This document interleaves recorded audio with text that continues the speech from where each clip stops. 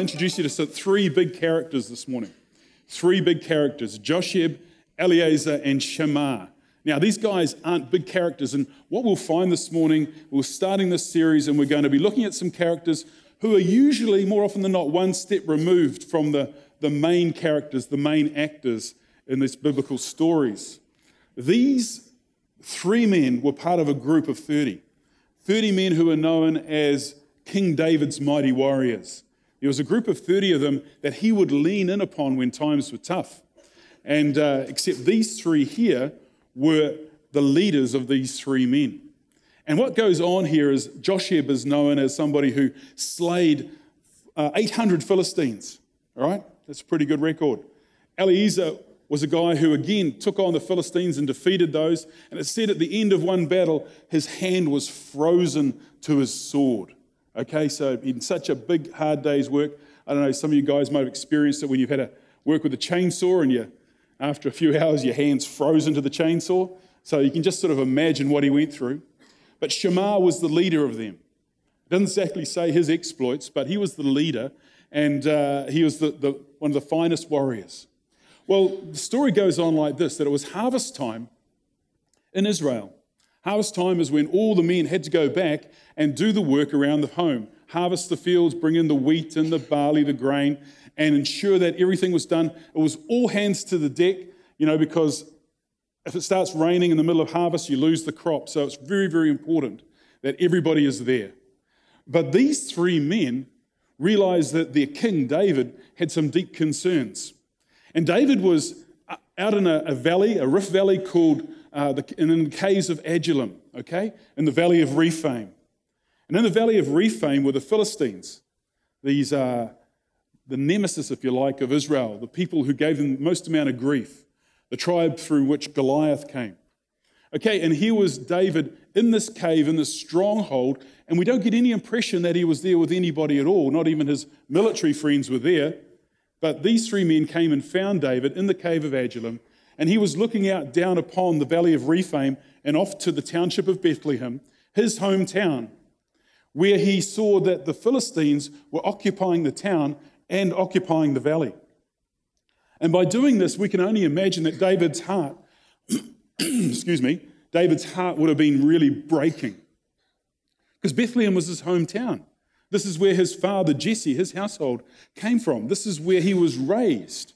And they'd already beaten the Philistines many times before in battles, but somehow they'd encroached again. And so David was there considering how it is that this problem had started, what could he do about it. But it was harvest time, and his army wasn't available, except these three men. These three men, Josheb, Eleazar, and Shammah. They came because they wanted to be with David. They wanted to know what their king's heart was. They wanted to feel what he felt. They wanted to concern themselves with his concerns. And so here the story starts. Let me read it with you. During harvest time, 3 of the 30 chief warriors came down to David to the cave of Adullam, while a band of Philistines was encamped in the valley of Rephaim. At that time, David was in the stronghold, and the Philistine garrison was at Bethlehem. David longed for water and said, "Oh, that someone would get me a drink of water from the well near the gate of Bethlehem." So the 3 mighty warriors broke through the Philistine lines, drew water from the well near the gate of Bethlehem, and carried it back to David. Carried it back to David. Amen. In this battle called life, there are always going to be enemy camps that we need to take on and break down. And these 3 men went from their domestic duties and they moved into their warrior duties. They went from domestic duties to spiritual duties, didn't they? And they came from the center of Israel to the fringes, to the front fringe, in this case, the front line. And here they found that they were needed by their king because God had taken David on this journey to consider how the enemy had started to invade their valley. Thanks, Rick. And so their valley was now swarming with Philistines, the valley of Rephaim. David's hometown of Bethlehem was filled with Philistines. And I stop and I look around our community and I think to myself, Here we are living in Bethlehem and Tauranga. And I think, how often do we stop and we ask ourselves, how much is the enemy camped in and around our district? Like, we've seen this outpouring in recent times in the last 5 years of drug abuse. Just this huge rise in mental illness, isn't there? And there's a real desperate time amongst young people in particular with cutting and suicide. And I stop and I think, wow, this is when the mighty men need to step up, get out of their domestic strongholds and come to the front line, get out of the safety of the harvest and making money and coming to this front line. When I was over in Prague one time, I went there for a conference, and I went on a tour, half-day tour, just out to a little town called Kutná Hora. Kutná Hora is famous for two things. Firstly, it's famous because it's got a little church there which is decorated with the bones of 40,000 people. Okay, 40,000 people. So you've got chandeliers made of femur bones. You've got all these weird and wonderful things. Okay, it's quite a story. But right next to it is a factory, essentially an old factory, where they used to mint the coins for the Czech Republic.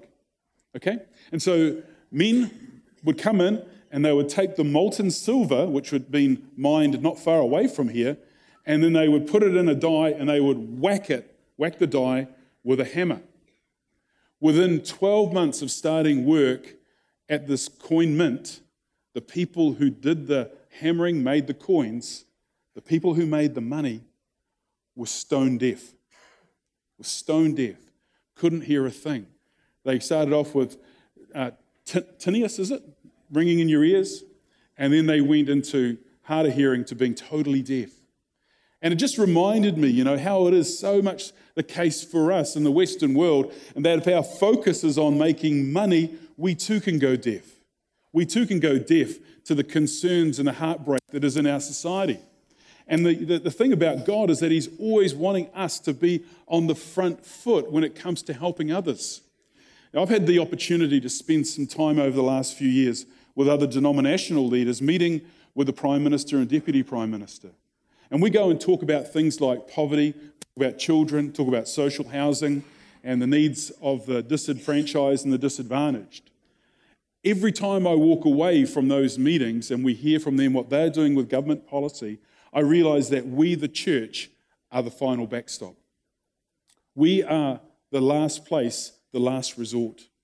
We're the go-to even for the government, because even they, at the higher echelons of power, look to us and say, when it's all said and done, there's only so much we can do, and then people are dependent upon the mercy and the grace of others. And that is us, the church. So when we talk here about moving from that place of harvest, the place of the domestic life, into the front line, I'm addressing every one of us. Because every one of us is called to the front line when it comes to helping somebody else and making a difference. We're all called to that place where we've got to stop going deaf because we're making money and hear the cries of the poor and the needy and those who are at the disadvantage but could be advantaged just by a helping hand from us. I love how it is that in the life of our church, you've got people stretching out, pushing out in different ways. The Good Neighbour project that continues to prosper and do so well in the life of our city has been started by folks in the life of this church. And they moved hundreds of tons of food, and every year they do it. And they reach out to people who are really disadvantaged. But we can't ever despise the day of small beginnings. Things start from a mustard seed of faith being exercised. I remember when we arrived here in this church 22 years ago, Michaela's parents and her brother had started a cafe downtown called Florentine's. And this isn't a free plug for Florentine's at all, because they export the majority of their food now. But at that time they had a cafe. And Michaela would go down there many nights in the week, and she would clean out the cupboards or clean out the servery of all the food that hadn't been sold. And then she would do a little tour around the Bethlehem district around here, because we live just down the end of the road, made it nice and easy. And she would just simply deliver food to all these families. And our kids would see these filled rolls and sandwiches and pies coming to school the following day. So the kids would see where this food was going. So it was really exciting. And Michaela used to love doing this at the end of the day. And then as we started building as a church and developing, we set up a food bank called Soul Food. Changed its name now. It's called Kaimanga, which means food for the soul, food for the body. And we see how it is now that we give away hundreds and not thousands of food parcels every year out of the generosity of supermarket owners who gift us that food, and out of your own pantries. When we have the opportunity to call upon you, you take it seriously, and we're just so thrilled to be able to be a blessing. And that's what it's all about, isn't it? Because when we look at the answer, when we're looking for the mighty men and the mighty women of faith, the first person we've got to look to is us. That's why we've got these pictures here. Because these pictures are God's answer to the needs and the challenges that our community has. And so for David and his mighty men, the thing that excites me the most is to see them go from warriors to water boys. They step down to serve. And this is the heart of a servant. The heart of a servant steps down to serve. It wasn't beneath them to go and get their king some water. And so I see this around our own church here. You know, I just love it how on a Tuesday night I come down here and there are men and women serving the young people with the Icons programs. I just love it on a Sunday seeing so many people invested in the children's ministries, in the music ministry here. People are here at 6:30 in the morning waking up the neighbours. It's fabulous, okay? And we're seeing this everywhere. I was talking to Dennis Fulton a while ago. Now, Dennis would be, I'm guessing, a man's age, maybe in his 60s. He's been retired for a little while. And Pat Thompson, our children's ministry leader, got hold of him and said, Dennis, we need some grandfather types in the ministry out in the children's area. And so Dennis is there with bells on. He said, I used to do children's ministry when I was younger. He said, I love kids, but I just thought I was too old.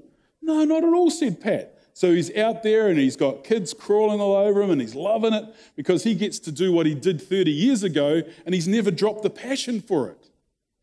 He's gone from middling in the middle to the front row, to the front where the activity and the action is. Now, 20 years ago, I'm sounding like a real old man, aren't I? But 20 years ago, I can remember going to a Baptist hui in November, and I travelled to New Plymouth with Pastor Jim Hearn. And it was great, as you'd imagine, travelling with Jim. Jim passed away earlier this year. But we were chatting away, and Jim said, hey, when you get to this conference, where are you going to sit? And I said, well, all my buddies from theological college and we usually sit at the back because we're the youngsters, you know. And he goes, no. If you sit at the back, what happens is somebody says, let's go off and get a coffee, and you all do. And I went, yeah, that's right. During the business meeting, when they're talking about finances and things, we'd slope off and get a coffee. Jim said, no, you've got to come to the front, Craig. The front is where the action is. The front is where you get to meet people and you understand how this whole thing works. When you come to the front, you'll get asked to do different stuff, and you'll grow and you'll learn and you'll all this. And so I said, okay, Jim, wherever you go, I'll be with you. So I sat with Jim for the whole conference, and I got to meet all these people I never thought I'd meet. And I suppose the end result's here, isn't it? I've been the national leader for 6 years because they had no one else to ask, probably, you know. National leader of the Baptists. But you see, we are called to be water boys, even though our reputation might be as a warrior.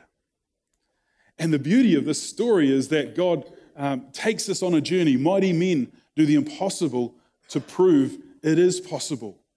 Okay, that's what this story is all about.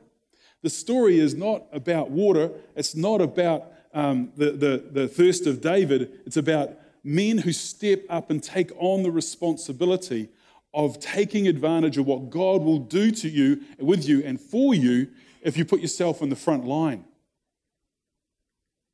The impossible is proof of God's existence. And I can only imagine what it would have been like for those three warriors, those three mighty men. They would have been good buddies, wouldn't they? Eh? Josheb, Eleazar, and Shammah. And you can imagine them, they had to go down through the valley. where the Philistines were. And you can imagine them walking as they do, three of them, sort of like a little warrior trinity. Two would have been walking to the front, would have been walking back with the swords out, and they would have cut their way through the enemy lines. And then the enemy would have gone, hey, we better go and protect our king, because surely they're after the king. And so they would have run off to the king, and then the three mighty warriors ran over to the well. Okay? And they would have been spying on them, looking at them, going, what are they doing? What are they doing? Are they getting a drink of water? Oh. Where are they going now? Where are they going now? They're going home. Oh. Most unusual. Most unusual. But you see, for us, this story is not just a picture of men getting water. It's a picture of what Christ has done for us. You see, God has delivered in Christ the living water back to our camp. God has taken the living water of Jesus Christ and he has taken it back to the camp, and you'll see what happens to it in a moment's time. But these men were prepared to live on the edge, to lay down what it is that they thought they were proud of or had self-importance. Imagine if they had died in that little battle. What were the great warriors doing? Oh, they were going to get some water. Oh, they weren't going on to take the enemy on? No, just getting some water that day, and they got killed. But they were prepared to lay down at risk their reputation. Faith is confidence in what we hope for and assurance about what we do not see. This is what the ancients were commended for. And these ancients essentially operated by faith. They had what's called a prophetic imagination. I can remember reading a book when I was at theological college by Walter Brueggemann called The Prophetic Imagination. Great book, and all I can really remember these days is the title. But the title's worth quoting because it stimulates an understanding of what being prophetic is. Being prophetic is having a God-given dream, a God-given imagination of what your future could be, of what our collective future could be, of what it is that God could do with lives that come to the front line, not are fulfilled perpetually in domestic duties. A prophetic imagination is somebody who says, I'm prepared to dream a dream rather than live a memory. I'd rather dream a dream than live a memory. And the beauty of these verses is that a few verses on in the same chapter, it says this. It said, all these people were still living by faith when they died. They did not receive the things promised. They only saw them and welcomed them from a distance, admitting that they were foreigners and strangers on earth. We are foreigners. We are strangers. This is not our home. This isn't the resting place for our soul. We don't have to play the game, who wins the most toys wins, who gets the most toys wins. We are foreigners and strangers. And the beauty of this verse is it says that even as people died, they hadn't fulfilled their dream. In other words, the dream that they had was bigger than them. That's what a church has to carry, an intergenerational dream. A dream to be able to push back the enemy in your district and help change the community that you live in by bringing the love of God into that community in little ways, in large ways, in organized and unorganized ways. The dream needs to be big enough so that you sit around your breakfast table, your dinner table with your children and you say, I'm not going to be able to complete this dream, but I hope that you will. And I hope you dream a bigger dream that your children will be able to continue to transfer this reality of faith from one generation to another. That's why the ancients died not having completed what they were called to, because their dream was so big that only God could have filled it and only God could take it from one generation to the next. Is that a big enough dream for you? That we could dream dreams that are beyond our own generation, beyond our own lifetime? That to me sounds exciting. That to me sounds like it's God and God alone. God and God only. So what does the story do? Let's continue on in the story. It says, so the three mighty warriors broke through the Philistine lines, drew water from the well near the gate of Bethlehem, carried it back to David. But he refused to drink it. Instead, he poured it out before the Lord. Far be it from me, Lord, to do this, he said. Is it not the blood of men who went at the risk of their own lives, and David would not drink it. Such were the exploits of the three mighty warriors. You know, the first time I ever read that story, I just gasped. I was like, wow, what an amazing thing to do, especially if David was genuinely thirsty. What an amazing thing to do, to say, this gift is way too valuable for me to consume. At the risk of their lives, this water has been gained. And for that reason, it's gone from being water to be something sacred, isn't it? It's sacred because it has value far bigger than just its property of being H2O. It is valuable because of the risk that has been attached to getting this. And David said, this is not for me to drink. It's way too valuable now. And so he pours it out as a drink offering before the Lord. And you can just imagine him pouring that water out onto that dusty ground. And the three warriors going, hold on, what are you doing? You know, and he goes, yeah, this is sort of like your blood. You risked your blood. This is an offering poured out. And that's why it's a picture of Jesus for us. Because a sacred offering, God's own Son, was poured out on the cross. His blood hit the dirt. His blood hit that dust. And the people around him wondered what on earth was going on. Can you see the imagery there? Can you see how powerful this story is? As a prophetic image of God's Son being sent to the front line. God's Son sent to the front line to die for us and be poured out as a sacrifice for each one of us. Erwin McManus said this. He said, the future is created by those who have the courage to step into the unknown. To step into the unknown. You know, the known is just what we have in front of us, isn't it? The known is the known. What's the future going to be in 20 years' time? 10 years' time even? Well, that's only known by those who have a prophetic imagination, by those who have the ability to dream dreams, not live memories. And as we dream dreams, we can put our memories aside, forgetting what is behind, pressing on to take hold of that for which Christ Jesus took hold of me. And I just got to say, I don't obviously know all your history, but if your history has some hurt in it, if your history has some pain in it, then God is always the God of the new beginning. God is always the God who says, use your prophetic imagination to understand what your future could be. Live on the edge. Put it out there before God and say, God, use me. I want to be a water boy for you. I want to move from the middling in the middle to come to the front line, to be in that place and space where I can be used in a prophetic way and change the world around me. The future is created by those who have courage to step into the unknown. Well, this morning we've seen it happen already when we had Michaela, Liana, and Hadley all be baptized. They don't know exactly what their future is going to be, but they know that they've just made a bold step and put their hands into the hands of a living God.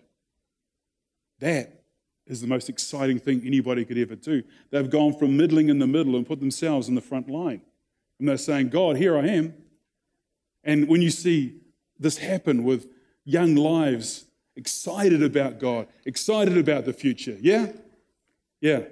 You know that God is going to use you, but you have to stay in the front line. You have to sort of walk around with your hair wet for the rest of your life, as if you were just baptized yesterday. Okay? You got that? Because that's where God wants you to be. If you're not living on the edge, you're taking up too much room, Michaela. You know? That's where it's all at, Liana. You agree with me, Hadley? There you are. Good man. Good man. You see, we are inspired by our young people, and therefore we need to dream a dream that's big enough for them. Big enough for them to believe in it, big enough for them to step into our shoes and take it. That's what God calls us to do. And mighty men and mighty women of God who come to the front line to be used are the ones who inspire us, who challenge us, and allow us to stop and look in the mirror and say, who, me? Yes, me. You too. Couldn't be. Yes, it is. That's the way God's always done it. And if you're never going to be convinced, just remind yourself, as I do, that God takes the foolish things of this world to confound the wise. And on my worst day, I'm reminded that he used a donkey to speak.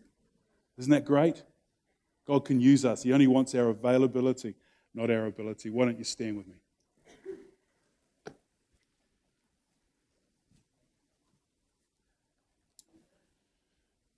God, we thank you that we can go to Scripture and find stories of people that reflect us.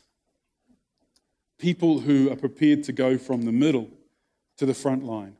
People who go from domestic duties to warrior duties. People who lay down their reputations and become water boys. God, this is what you celebrate. This is what the ancients were commended for. A dream big enough to dream. A dream big enough that we can't swallow it. A dream big enough that we can't even fathom how it would ever happen. And so, God, we thank you for these stories, and we're so grateful to be a community of faith, that we're called to demonstrate faith at every level, in our homes, in our workplaces, in our recreation, with our families, with our friends, Lord God, and the total stranger whom we don't know yet. So God, we thank you. We thank you that you're the God of the impossible. And when we put ourselves in your hands, all things are possible. We ask this in Jesus' name. And everyone said, Amen. Amen. Amen. God bless you.